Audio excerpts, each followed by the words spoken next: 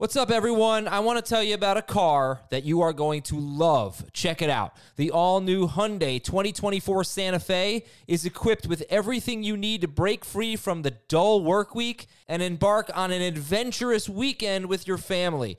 The all-new Hyundai Santa Fe's features like available H-Track all-wheel drive, standard third-row seating, I love that, available dual wireless charging pads, ensure that you can take on any adventure. So let's say you're ready to take the family on a camping trip or something like that. The Santa Fe is perfect for you. You've got all-wheel drive. You can load everyone up in the third row. It's time to start being adventurous, and you need the right car, and that's the Hyundai 2024 Santa Fe. Learn more about the all-new Hyundai Santa Fe at HyundaiUSA.com. Call 562-314-4603 for complete details. This is Fantasy Football Today from CBS Sports. On his way to the end zone. I tell you what, that was a spectacular play. It's time to dominate your fantasy league. What a play! Off to the races. Touchdown. Oh, he's done it again. Now here's some combination of Adam, Dave, Jamie, Heath, and Ben. Welcome to Fantasy Football Today podcast. I'm Jamie Eisenberg. That's Dave Richard. We're Adam Azer-less. So hopefully you'll enjoy it because we're happy not to have Adam for a little bit. Obviously, I'm joking. We miss Adam. We hope he's enjoying his time off, well-deserved, and hopefully he'll be back rested and ready to go for the remainder of the offseason when he eventually does come back. Who knows when that will be. Dave, how you doing? Did you enjoy the Super Wild Card weekend? Lots of upsets, lots of fun games. It was a lot of fun. The game that I was looking forward to delivered. That was Ravens at Titans, but to a degree, Not every game delivered. Let's face it, the Saints-Bears game was pretty boring, but the Browns upending the Steelers was a surprise. The Rams hanging around and beating Seattle, that was a surprise. I think the Colts made it a real good game with Buffalo. That was one of my favorite games of the weekend. It was a great weekend. It was super indeed. And as for Adam, hope he's enjoying the paternity leave. I'm starting to think maybe I should have more kids. Yes, they definitely have treated us well at CBS with our paternity leave. Adam getting the benefit of that for sure. So what we're going to do today is we're going to recap the Super Wild Card weekend. We're also getting into some of our positional rankings for 2021, have some fun debates. And Dave, one thing I think that we're going to spend a lot of time obviously is what went into our top 12s Sure. At each position: quarterback, running back, wide receiver, and tight end. You could read about all of the rankings and sort of get a better visual of it on CBSSports.com. But what was the toughest player you had to rank for 2021, regardless of position? The toughest player I had to rank. You know who was tough for me, James? Was Aaron Rodgers, who amazing year in 2020, averaged right around 29 fantasy points per game. But I remember how bad he was. He still finished as a top 12 quarterback in 2019 and 2018. But I know he wasn't nearly as consistent and seriously not as explosive as he was in 2020. And we've got all these other quarterbacks that have all kinds of upside. And so you got this old man amongst the group. How high do you rank Aaron Rodgers where you don't feel like you're reaching for him? Because obviously he's got potential to be a top 5 quarterback again, but he's also got potential to fall into the 10 to 12 range, which we've seen in 2018 and 2019. He was tough for me. What about you? He's number 8 for you, just to give people some context. He was 5 for me, 4 for Heath, and Chris, who I think you might see his rankings in 2021 on the site, also had him at 5. So you're the low guy on Aaron Rodgers. He's tough. Obviously, it's a guy who's 37 years old. He had 2 games this season, only 2, under 23 fantasy points. So Amazing. We'll see how he finishes with the playoffs. We'll see what offseason moves the Packers make. Obviously, some talk about, improving their second wide receiver, which has been the talk for the last couple of seasons. So we'll see what happens there. Obviously, Aaron Jones is a big storyline to keep an eye on as well to see what they do with their backfield. But we'll get into some of these rankings disputes. For me, a tough one was not necessarily in terms of putting him in the running back rankings, but it was really more for the top 12 overall was James Robinson, and just not knowing what the overall offense is going to look like in Jacksonville, who's going to be the head coach, the play caller. That matters. I do like the fact that they are interviewing Arthur Smith. So if you are a James Robinson fan, you certainly know what Arthur Smith has done with the running game in Tennessee. He's the offense coordinator there, for those of you that don't know. So if they do bring in Arthur Smith, that's great for James Robinson, but we also have to see what kind of competition they bring in for James Robinson, because I think their hand was kind of forced a little bit to use him as much as they did, because Chris Thompson is not necessarily the best complementary guy. They lose Raekwon Armstead. They lose Divine Ozigbo. They didn't have, really a solid second guy. So if they address that position with a significant player, then that could be a problem for Robinson. But if they don't, then he's in a great spot. He's definitely going to be drafted in the first 15 overall picks. I think as of right now, at least that's what we've seen in the 2 mock drafts that we've done. And I can say that because I took him in both mock drafts in the top 15 overall picks. So we'll spend some time talking about those mock drafts, also some of our rankings here, but let's get into some of the games as we recap what happened over Wildcard Weekend, also get into the news and notes. But please make sure to watch us on YouTube and OTT. You can watch the full-length podcast on YouTube. Go to youtube.com/fantasyfootballtoday, or you can watch on demand on the CBS Sports app on all your OTT devices. Go to CBS Sports, go to the CBS Sports app and scroll down until you see all of our wonderful faces, Dave, Heath, myself, Adam, and hopefully we will entertain you and enlighten you on the upcoming 2021 season, give you some DFS plays for the playoffs, which we'll do throughout the week here on our podcast. And also coming up, we have our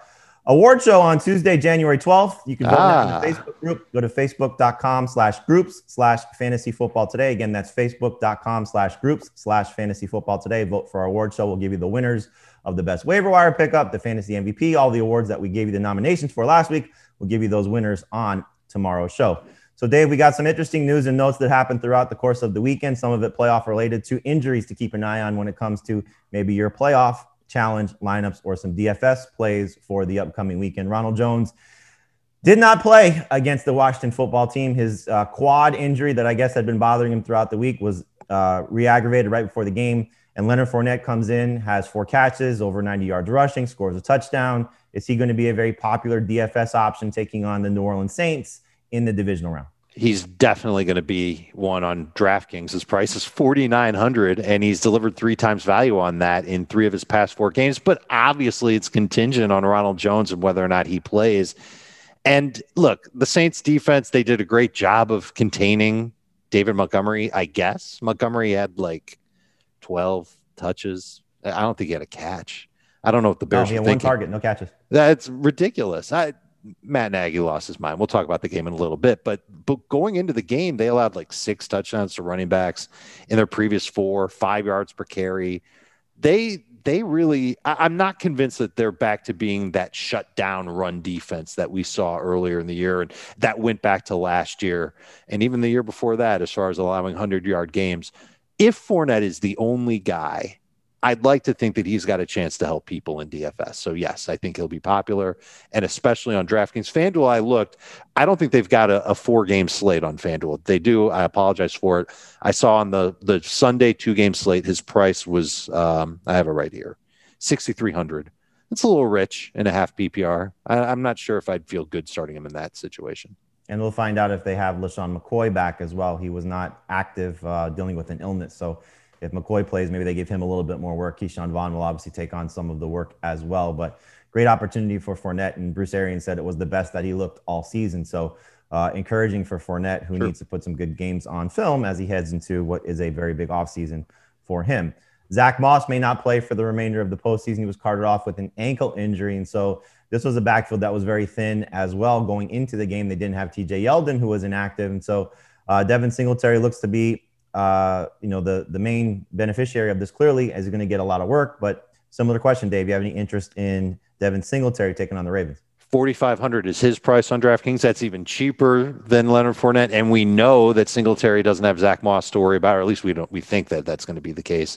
So yeah, that will probably be an even more chalky pick than Leonard Fournette, and I might be okay with that. I like Singletary as far as just talent goes, and I think he's a good pass catcher. I think he can be okay at making guys miss. I don't think he's a game breaker to any degree, but when he gets a lot of work, we saw it late last season. We saw it in spurts this season. He's not bad.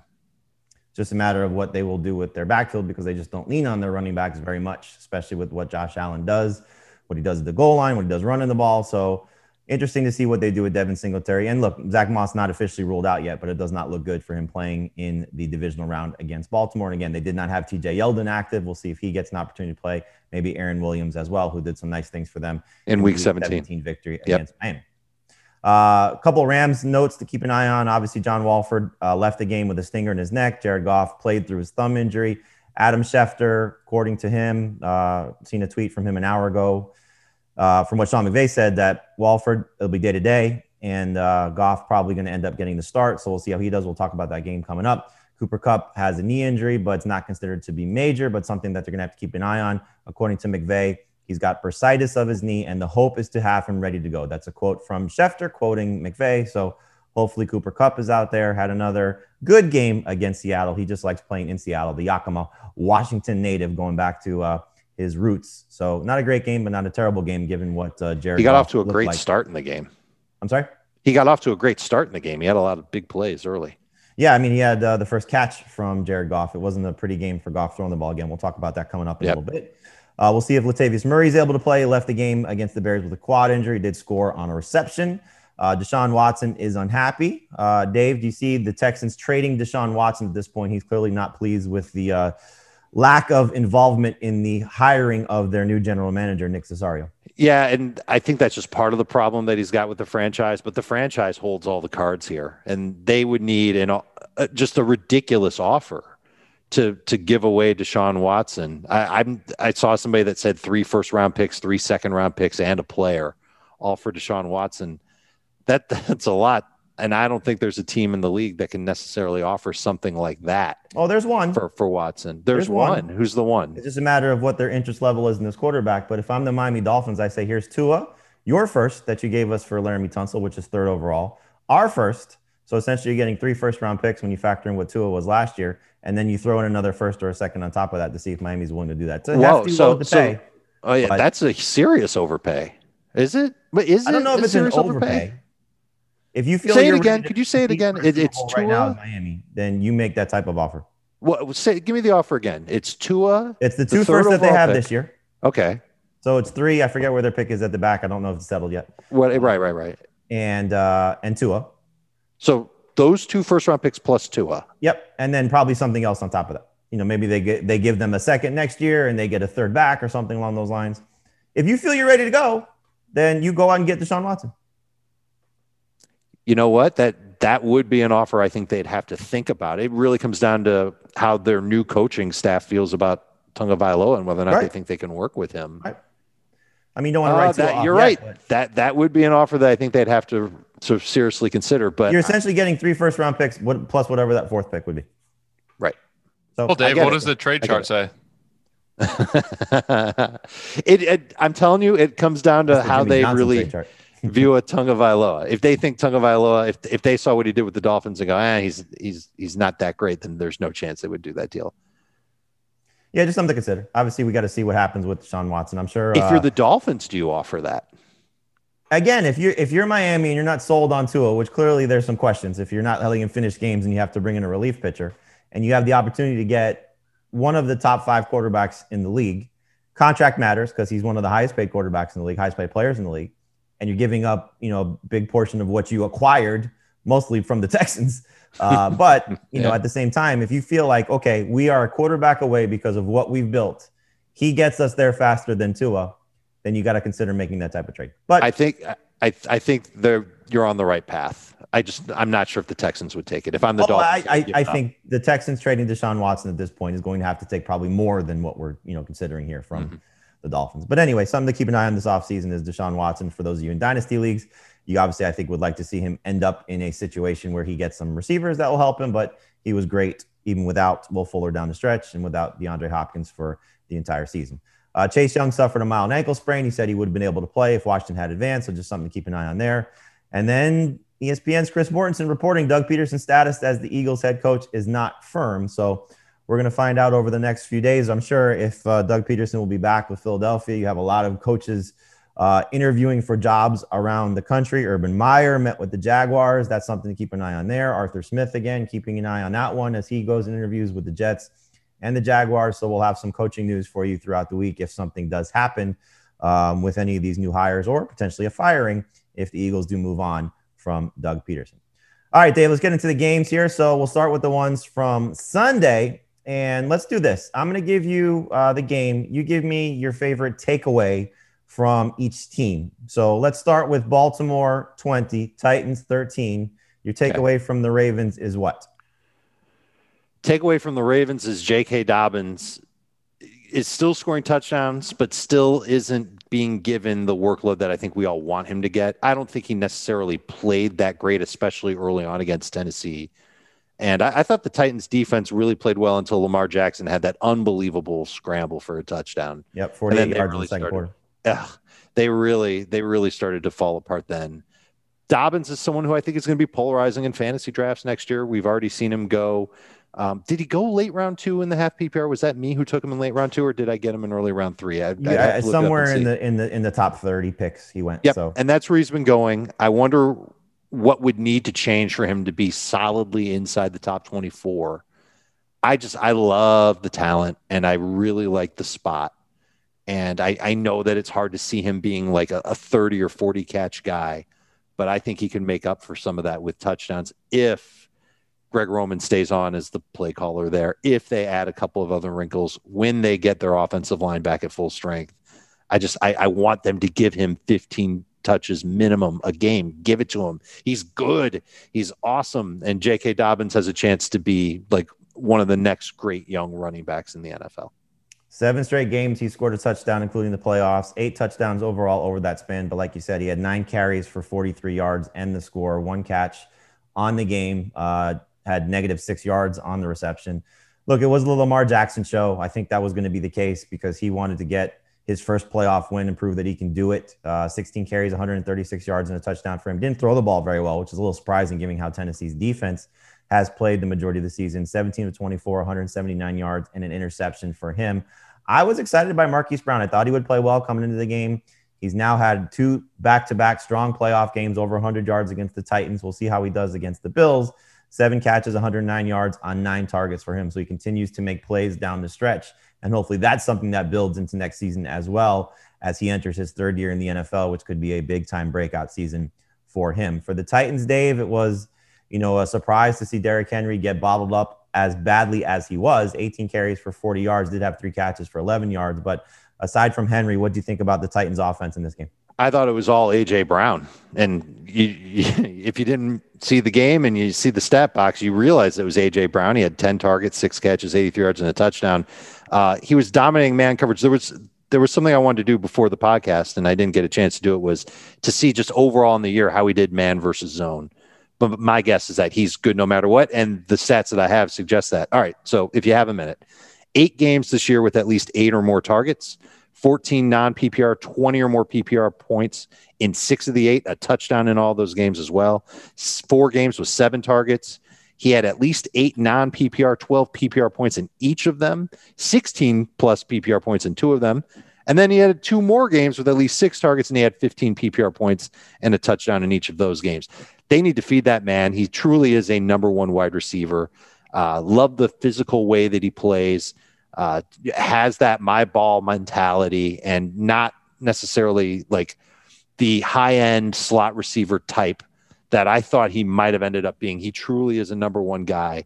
And if he gets target volume like this next year, then I'm not sure he's not a top 5 or 6 fantasy wide receiver, assuming he plays 16 games.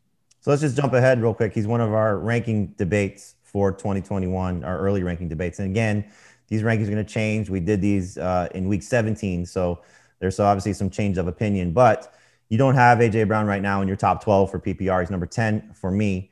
Let's see where Heath and Chris have him. Chris has A.J. Brown not ranked. Heath has him number 8. So Heath is the high guy on A.J. Brown. So after watching this game, after doing some research, Dave, yeah, crack your top 12. He's going to. There's no way I can draft guys like T. Higgins and probably Mike Evans. I'd rather have the younger, hotter player. I know that the when you think about the Titans offense, you think of Derrick Henry, you think of him hogging the ball, but I just laid out for you, even in games where he was getting 6 targets, he's doing great. And A.J. Brown is going to continue to be that guy. We don't know what the future holds for Corey Davis. That means that they'll replace him in Tennessee. If he's not there, maybe he stays. We don't know. But I think A.J. Brown is really just a phenomenal wide receiver. He really proved it this year. Everybody who had him on their fantasy teams, they know just how good he wound up being and how much they missed him when he had some games missed early on in the season. I'm excited about A.J. Brown, and I think he should be considered a top 12 fantasy wide receiver. Yep, he's entering his 3rd season as well. You mentioned Corey Davis. He's a free agent. So is Jonnu Smith. So we'll see if those guys come back to Tennessee. Davis did not have a great ending to his Titans tenure, if in fact this is the end. No catches on 2 targets, so disappointing finish for him for those of you that started him in DFS or in any playoff challenge leagues. Let's move on to the next game. Saints 21, Bears 9. Your takeaway from the Saints, getting Michael Thomas back, getting Alvin Kamara back. Obviously, Thomas missed the final 3 games of the season with the ankle injury. Kamara was out in week 17 as he was placed on the reserve COVID-19 list. How about Deontay Harris having a pretty decent game? And if you had the foresight to start him in DFS, you probably did very well with that. And I wonder if that's going to continue happening, where he's just kind of this short area outlet that's never going to get double covered. And we know he's got speed. He returns kicks and punts for the Saints. That was interesting to see. And I thought Breeze was mostly good in the game. The couple of tip passes that could have been intercepted. There was one that looked like it was an interception, and then it ended up not being one. I think that he's going to continue to be good for fantasy purposes throughout the rest of the playoffs. I don't think he's going to be back next year. And it does put a little bit of pause into how I feel about Michael Thomas rolling into 2021. But it was excellent seeing him get into the slime zone. The first player to be slimed on a touchdown on Nickelodeon's broadcast of the game. That was a cool graphic. And lost year for Michael Thomas, but I think he'll end up being a pretty damn good value in fantasy drafts in 21. Yes, he didn't play horrible with Taysom Hill in the 4 starts that Hill made. I think That's Thomas true. played 3 of those games. He was over 16 PPR points in 2 of them. So not horrible. And obviously we have to see if Taysom Hill will be the Drew Brees replacement. You would think that's the case, just knowing the way Sean Payton treated it this year. To go back to Harris, it was interesting to see that he tied for the team lead in targets. Both Harris, Thomas, and Jared Cook all had 7 targets in the game. The one I think that was a little frustrating to see was Emmanuel Sanders, who only had 3 targets in the game, 2 catches for 3 yards for him. Cook had 4 catches for 40 yards, and Harris, like you mentioned, 7 for 83. Thomas, 5 for 73, and the touchdown. So we'll see what happens with the Saints playoff run. They get the Bucs for the 3rd time in I the can't season.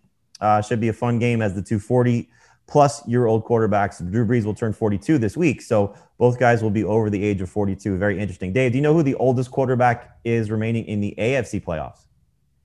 The oldest quarterback remaining in the AFC Ben, playoffs. you can chime in too if you know this answer.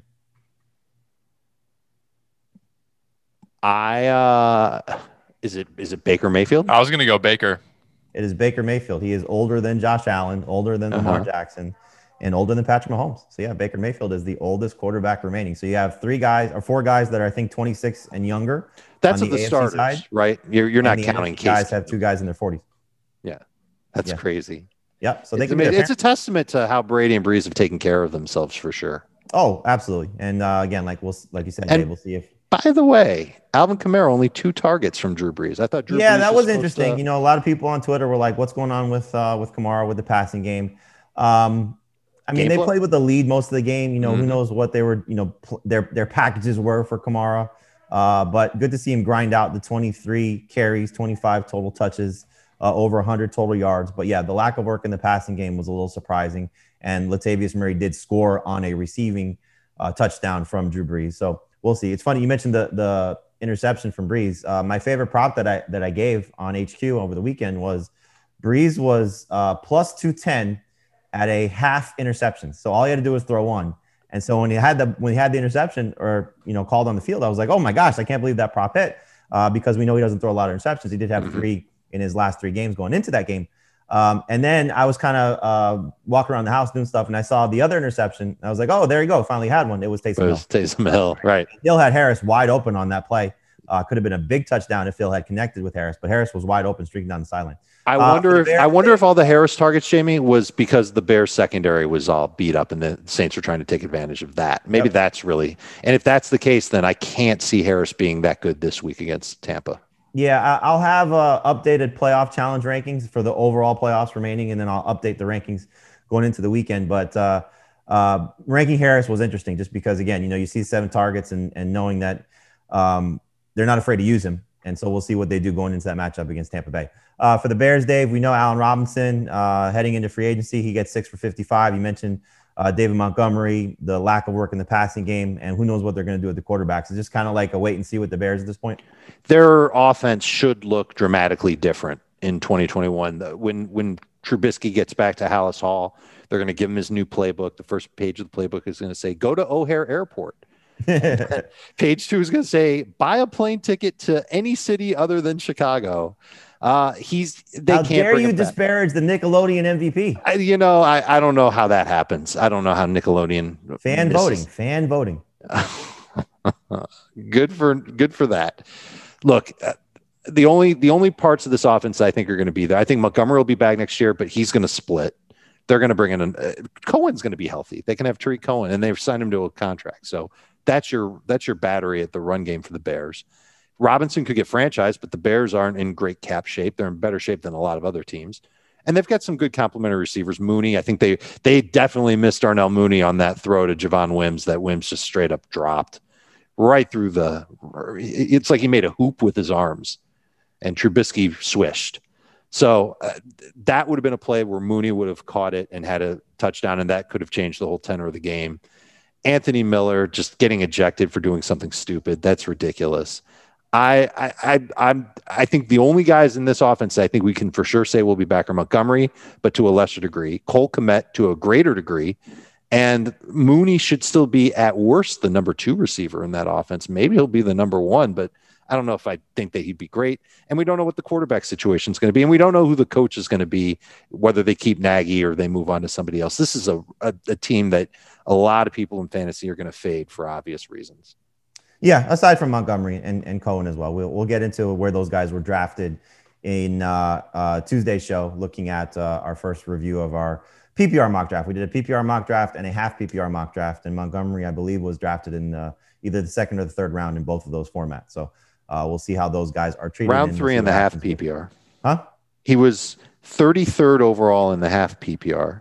And if you give me 5 seconds, I'll tell you where he went in the full PPR. 35th overall. Chris took him. 35th overall. So mid to late third round pick. For now, I guess that's okay. But when the rookie running backs start to come in, he'll get pushed down even further. He'll be a 4th round potentially. pick. I mean, close the season on a very high note, and so that's going to stick in a lot of people's minds. And again, we'll see what the rest of the offense looks like, the play caller, all those things. If things change, that could change for David Montgomery. Jimmy Graham may have retired after catching the touchdown, dropped the ball, ran right into the tunnel. If that's the way he goes out, certainly I'm sure a good memory for him catching the touchdown in New Orleans, and not the game outcome that he would have liked, but maybe the play that he would have liked. Nice one-handed touchdown for him on a nice play by Jimmy Graham. Not so much the nice throw from Mitchell Trubisky. All right, the big game on Sunday was the Browns upsetting the Steelers, getting their first playoff victory in 26 years. Huge upset for them. Unbelievable. A lot of turnovers from Ben Roethlisberger, 4 interceptions, despite the fact that he threw for 501 yards and 4 touchdowns. But let's start with the winning side of things, Dave. Your takeaway from the Browns, first time for Baker Mayfield going over 200 passing yards in 6 career meetings with the Steelers. True. And I was mostly impressed with how the Browns didn't give this game away, because you kind of had that feeling in the third quarter that, here come the Steelers and they're going to make a run. And the Browns did enough to keep the Steelers at bay. And I thought Baker played well. He was poised. The fact that he was doing all this without his head coach, his play caller, he wasn't there. They had to use somebody else. The offensive line coach and the backup offensive line coach both weren't available to help. I think that spoke volumes, but really I thought the game was about just Pittsburgh making too many mistakes and the Browns taking advantage. And that's what good teams do. They take advantage of the turnovers that they get. And I'm pretty sure they're not going to get the same type of turnovers against Kansas City, but I wouldn't be surprised if they build on this confidence and give the Chiefs a game where they're within 1 score in the fourth quarter. I don't think it'll be a blowout. At least at this point, I don't think it's going to be a blowout between the Browns and the Chiefs. I think the Browns are pretty good, and Baker deserves credit for what he did in a really tough spot, but taking advantage of the situation given to him by the Steelers. I think the opening line might be Chiefs by 8. So we'll see how that goes for what that's a good line once he settles. But that's a good. They can't make it lower than 7. Because everyone will jump on the Chiefs, unless they think that the Browns will win or something like that. Kareem Hunt gets 2 touchdowns. Nick Chubb gets the one through the air. He had 4 catches. That was nice to see. So hopefully that's something that continues for both those guys. They continue to be productive. And Austin Hooper just continues to put up strong performances to close the season. Going to give you something to think about for the 2021 campaign if you're looking for a late round tight end, because the way that he finished is certainly encouraging based on 11 13 more PPR points in his last 4 games, including the playoffs. For the Steelers, we have a lot to keep an eye on this offseason. James Conner, Juju Smith-Schuster, both guys heading into free agency. So we'll see what Pittsburgh decides to do with those 2 options. Chase Claypool has 2 touchdowns on 7 targets. Deontay Johnson, another strong game for him in PPR, 11 catches, 117 yards on 16 targets. Obviously, the Steelers were throwing the ball all over the place in this game as they were chasing points. And Eric Ebron, 7 catches for 62 yards and a touchdown on 11 targets. So Roethlisberger says he's coming back. We'll talk about this team a lot throughout the course of the offseason. But Connor, somebody keep an eye on. Juju, somebody keep an eye on. Steelers are in some cap trouble, and they may have to let go of those two guys in particular. What do you want to talk to you about Grammarly. There's more to clear, effective communication than just catching spelling mistakes. Grammarly Premium gives you real-time feedback and insights to help you elevate your writing through tone, word choice, clarity, and more. If you're giving a speech, writing a cover letter, or writing an article, could be anything. If you want to communicate more effectively, use Grammarly. I use Grammarly to communicate with my kids' teachers. We know it's a different kind of school year. You're trying to get in touch with your teachers. And the last thing you want to do is make a mistake to a teacher. My gosh, Grammarly helps you in that regard. They clean up all your mistakes and they make sure everything is on point. So Grammarly gave me vocabulary suggestions, which are helpful. I particularly like the clarity suggestions, which makes your sentences clear, concise, and crisp by cutting out unnecessary words and redundant words. Grammarly Premium also has advanced suggestions on grammar, punctuation, sentence structure, and style. Elevate your writing with 20% off Grammarly Premium by signing up at Grammarly.com/FFT. That's Grammarly.com/FFT. That's 20% off Grammarly Premium at Grammarly.com/FFT. All right, Dave, let's go now to the games on Saturday. You had Buffalo 27, the Colts 24. You said it was an exciting game. I thought Indianapolis hung tough and nearly pulled off the upset there at the end. But for the Bills, another big game for Josh Allen. He becomes the first quarterback in NFL history to throw for over 300 yards, to rush for over 50 yards, and to complete 70% of his passes. He was at 74% completions. He's continuing to have just an unbelievable season, and it's going to be fun to see him take on Baltimore. I'm sure the last thing they wanted to see was Cleveland pull off that upset because they probably would have rather faced Pittsburgh as opposed to facing I'll get that out. I need Grammarly's help. Opposed to facing Baltimore, knowing what the Ravens defense brings. But just how impressive was Josh Allen? He was great. He continues to just prove that you can become a more accurate passer once you get to the NFL. And you talked about earlier when we mentioned Devin Singletary being the lead back for the Bills. This is his offense. It revolves around him, and he's earned it, and he keeps doing a great job. Stephon Diggs had a great game. Gabriel Davis had a huge game. I look forward to seeing John Brown finally come back next week. Yeah. John Brown, I know he played, but that was a little disappointing, right? The fact that he didn't have a catch. He ran 40 routes on Josh Allen's 41 dropbacks and did not have a catch. So 4 targets. I'm sure he'll be a little bit more involved, but this kind of goes more to the storyline. It's typically we talk about on the other side when Cole Beasley and John Brown have been active together. Beasley's usually the one that has suffered, but this time it was Brown who suffered with Beasley coming back because Beasley was trying to play through that leg injury. He looked a little uncomfortable, but had 7 catches for 57 yards. So that's a go-to option for Josh Allen as he's trying to get the ball out quick. And look, we know the strength of the Colts. It's their front 7, their front 4, and not necessarily their secondary. But it took a little while for Stephon Diggs to get going. He didn't have most of his production until the second half. But it's true. Really fun to see this passing game taking on that Baltimore defense, especially with the secondary for Baltimore still having a little bit of trouble getting through some injuries. For the Colts, it's going to be an interesting offseason for them as Phillip Rivers has a decision to make. If he wants to come back, if the Colts want to have him back, we'll see about T.Y. Hilton, who heads into free agency. Another bad game for him outdoors. So just continuing really what his career has been. Plays great indoors, plays great at home, struggles outdoors, struggles on the road. So another disappointing game for him. Jack Doyle had a great game, 7 catches, 70 yards, and a touchdown. Going to be really interesting to see what Mark Andrews does against this defense for Buffalo because typically they've been great against tight ends, but the combination of Doyle and Trey Burton and Mo Alley-Cox had a huge game against this defense. So we'll see how the Ravens decide to attack this Buffalo defense using their tight ends. But we'll get into Jonathan Taylor in a little bit as one of our rankings disputes, but just another strong game for him in terms of his overall production, 21 carries, 78 yards, and a touchdown and 2 catches for 6 yards for him as his rookie campaign comes to an end, but a very strong rookie campaign in 2020. Rams 30, Seahawks 20, Dave. We kind of talked about the Rams a little bit. I don't know if there's anything more to say outside of as Cam Akers now put himself in that round 2, round 3 discussion with how he performed. 28 carries, 131 yards, and a touchdown, 2 catches for 45 yards. It's now 4 of his last 5 games over 22 total touches. I think he has, and maybe he should have been even before this game, but maybe it's just the fact that he had a high ankle sprain in week 17 and he played and he didn't have good numbers. But the fact that we got one more game, at least one more game, I should say, to see him play really well. I think that the Rams coaching staff is sold on him being their main guy at this point. Darrell Henderson has had some flashes, more than just a few this year. He's certainly improved. Malcolm Brown's really just a guy. I think Cam Akers really could be that guy for LA, their best back and the guy that they lean on for 20 touches a game. And there aren't a lot of running backs that you can find let me ask you in this. round 2 that get 20 touches per game. Let me ask this. Would you rather have Cam Akers or David Montgomery? Akers. That's easy. Would you rather have Cam Akers or Antonio Gibson? I think I'm going to end up saying Akers on that one. Interesting. I'd probably go Gibson as now, but it's going to be close. Those two are close. I agree with you. I would take both over David Montgomery, but we'll see. I don't think Darrell Henderson's completely going away. So something to keep an eye on this offseason, as Akers did not play. Henderson did not play in this game. He's on IR with that ankle injury. For the Seahawks, it was a disappointing finish for Russell Wilson, 174, 2-1, 4 carries for 50 yards. It's going to be very polarizing with him. So let me ask this one, Dave, just to tie in the Aaron Rodgers conversation. Would you rather have Aaron Rodgers or Russell Wilson? I believe when I sent in my rankings, I had Wilson ahead of Rodgers.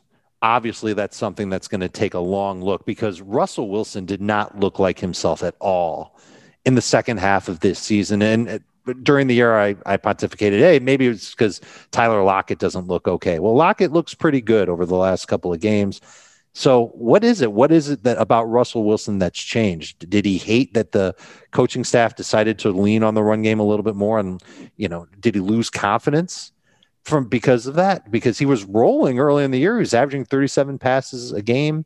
And in the second half of the year, it was closer to 30. I'm curious to know what happened to Russell Wilson. It's worth a long look this offseason because he's one of those guys that's going to end up being a good value pick in fantasy. Everybody already can't wait to draft DK Metcalf.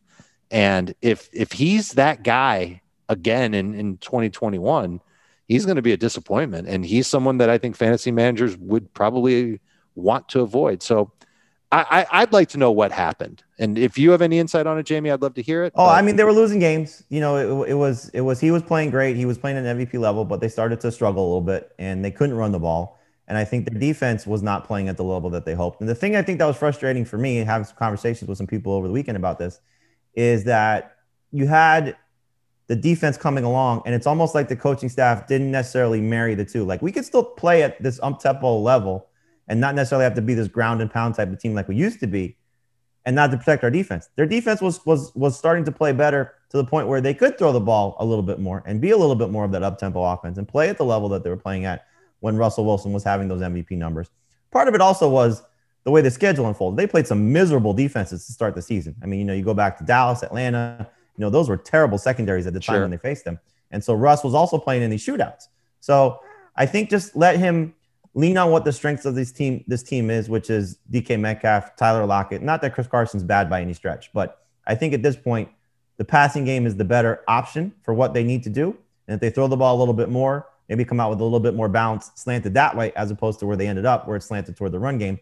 It just was a frustrating finish, So I think the defense has turned the corner. We'll see what they do in terms of the offseason, but right now I think they got to put the ball back in Russell Wilson's hands because you saw how bad this offense looked when they tried to run the ball to the level that they did. From your lips to Pete Carroll's brain, I'm just nervous that won't happen. And that Pete Carroll's going to say, nope, too bad. I want to run the football. And I'm looking at our quarterback rankings.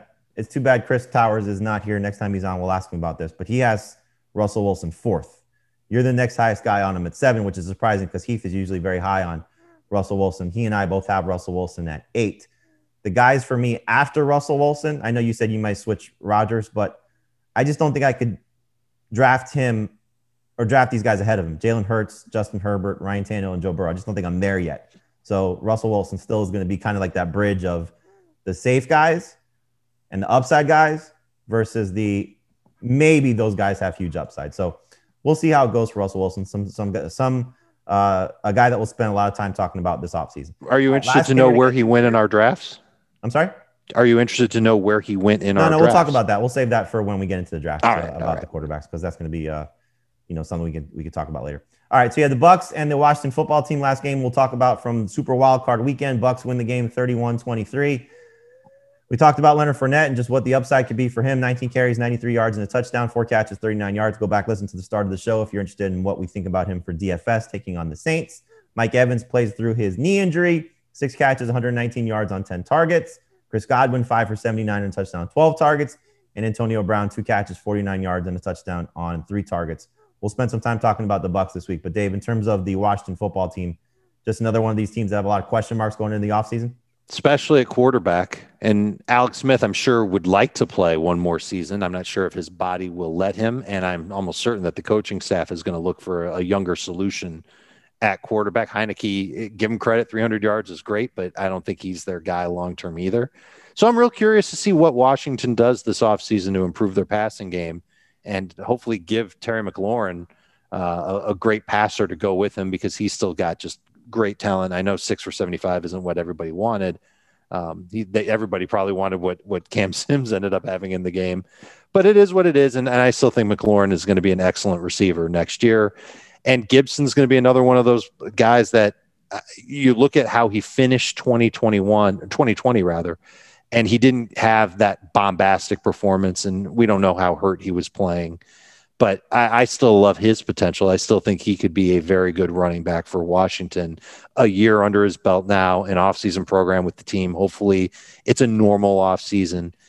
Gibson could end up being very, very good for fantasy and a good value in that round 3-ish range.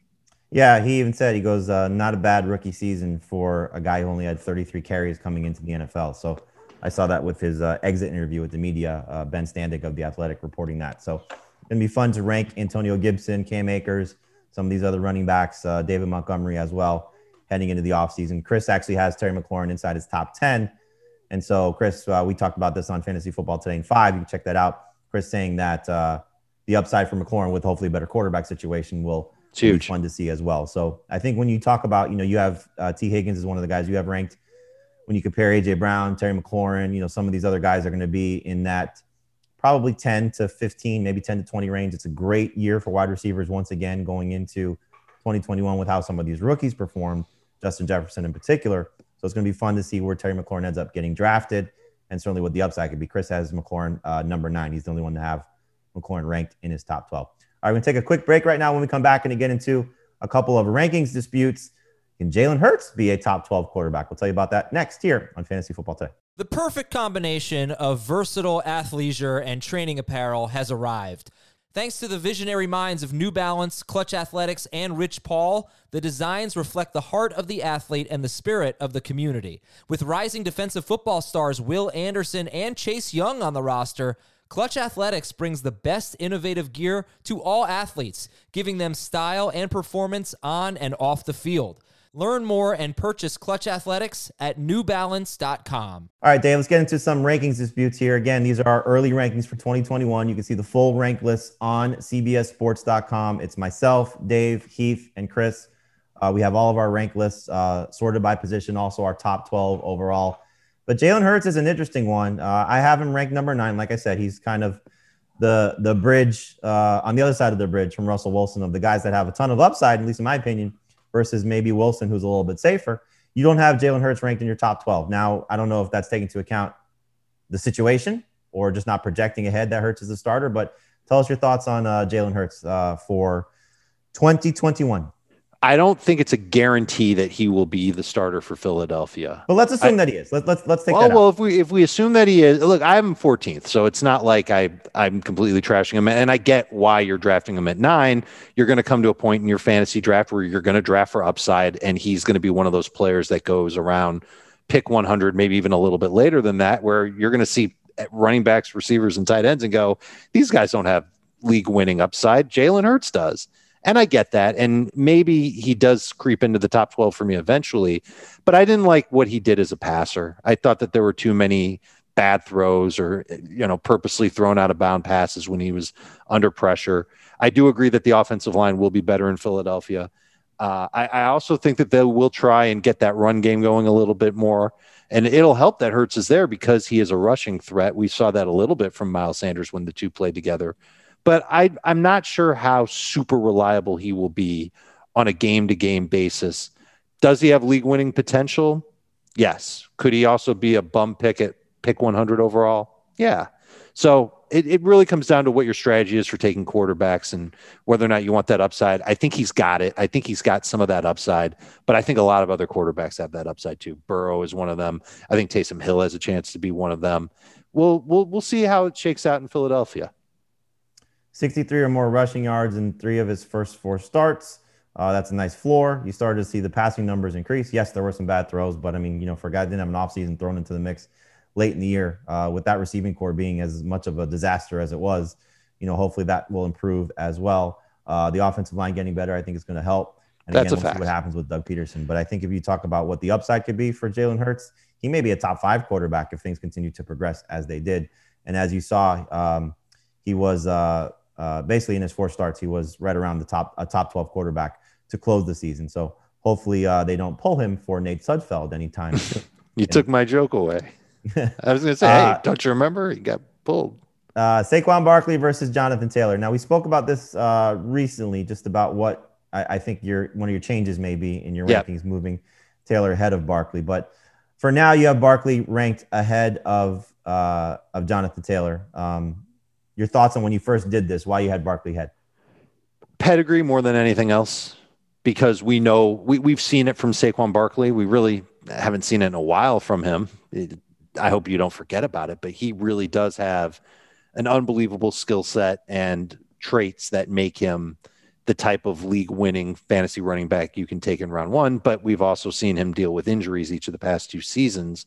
Whereas Taylor, kind of the new shiny toy in fantasy land, and someone who it's pretty clear to me that the Colts are going to make him their lead guy, and that part of their offense isn't going to change. And their offensive line, even if Costanzo moves on, still really good, still good interior offensive line. They'll fix the tackle issue as well so that he won't be behind a bad offensive line.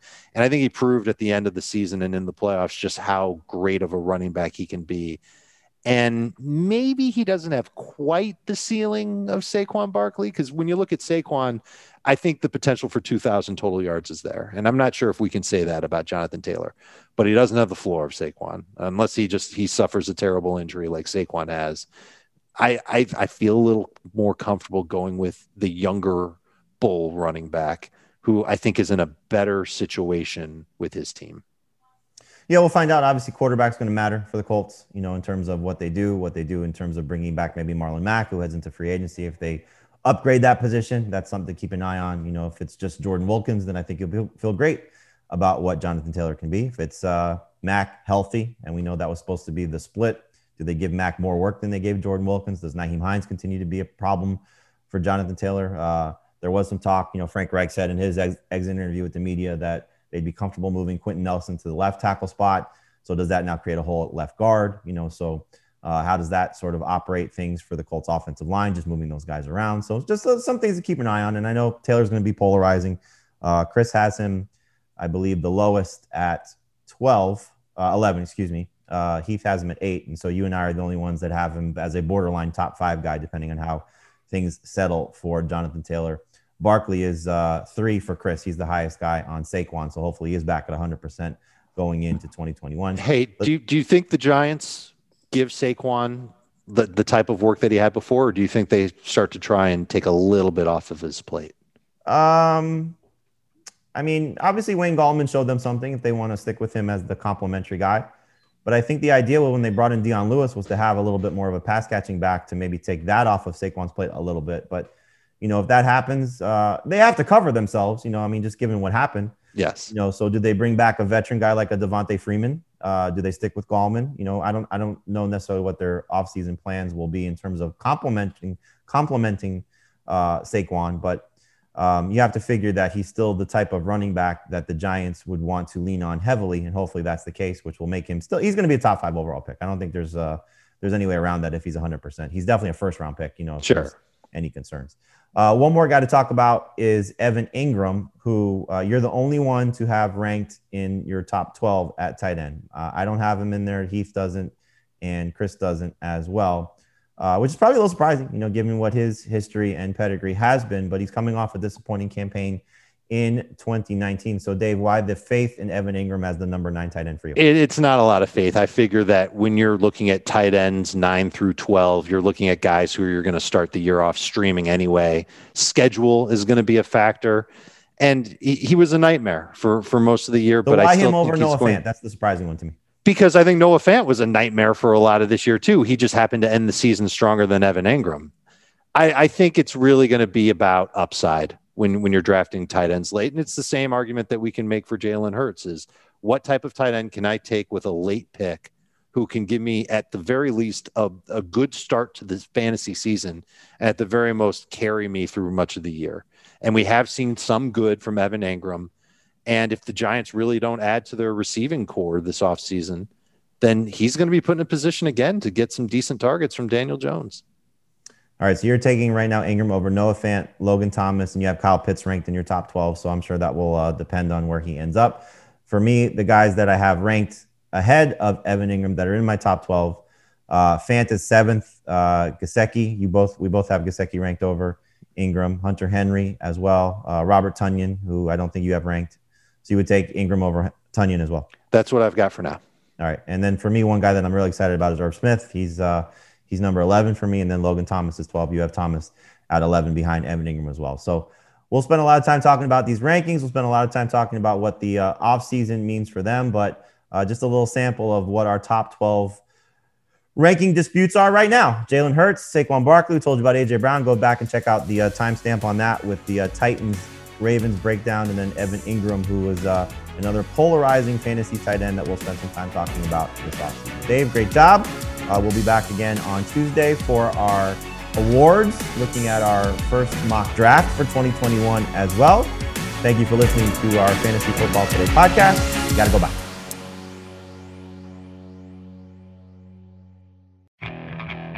Okay, picture this. It's Friday afternoon when a thought hits you. I can waste another weekend doing the same old whatever, or I can conquer it. I can hop into my all-new Hyundai Santa Fe and hit the road. Any road. The steeper, the better. Because my all-new Santa Fe is available with H-Track all-wheel drive, so I can hit the trail without a worry in the world. Heck, with 3 rows and best-in-class rear cargo space, I can pack the whole family in with all our gear.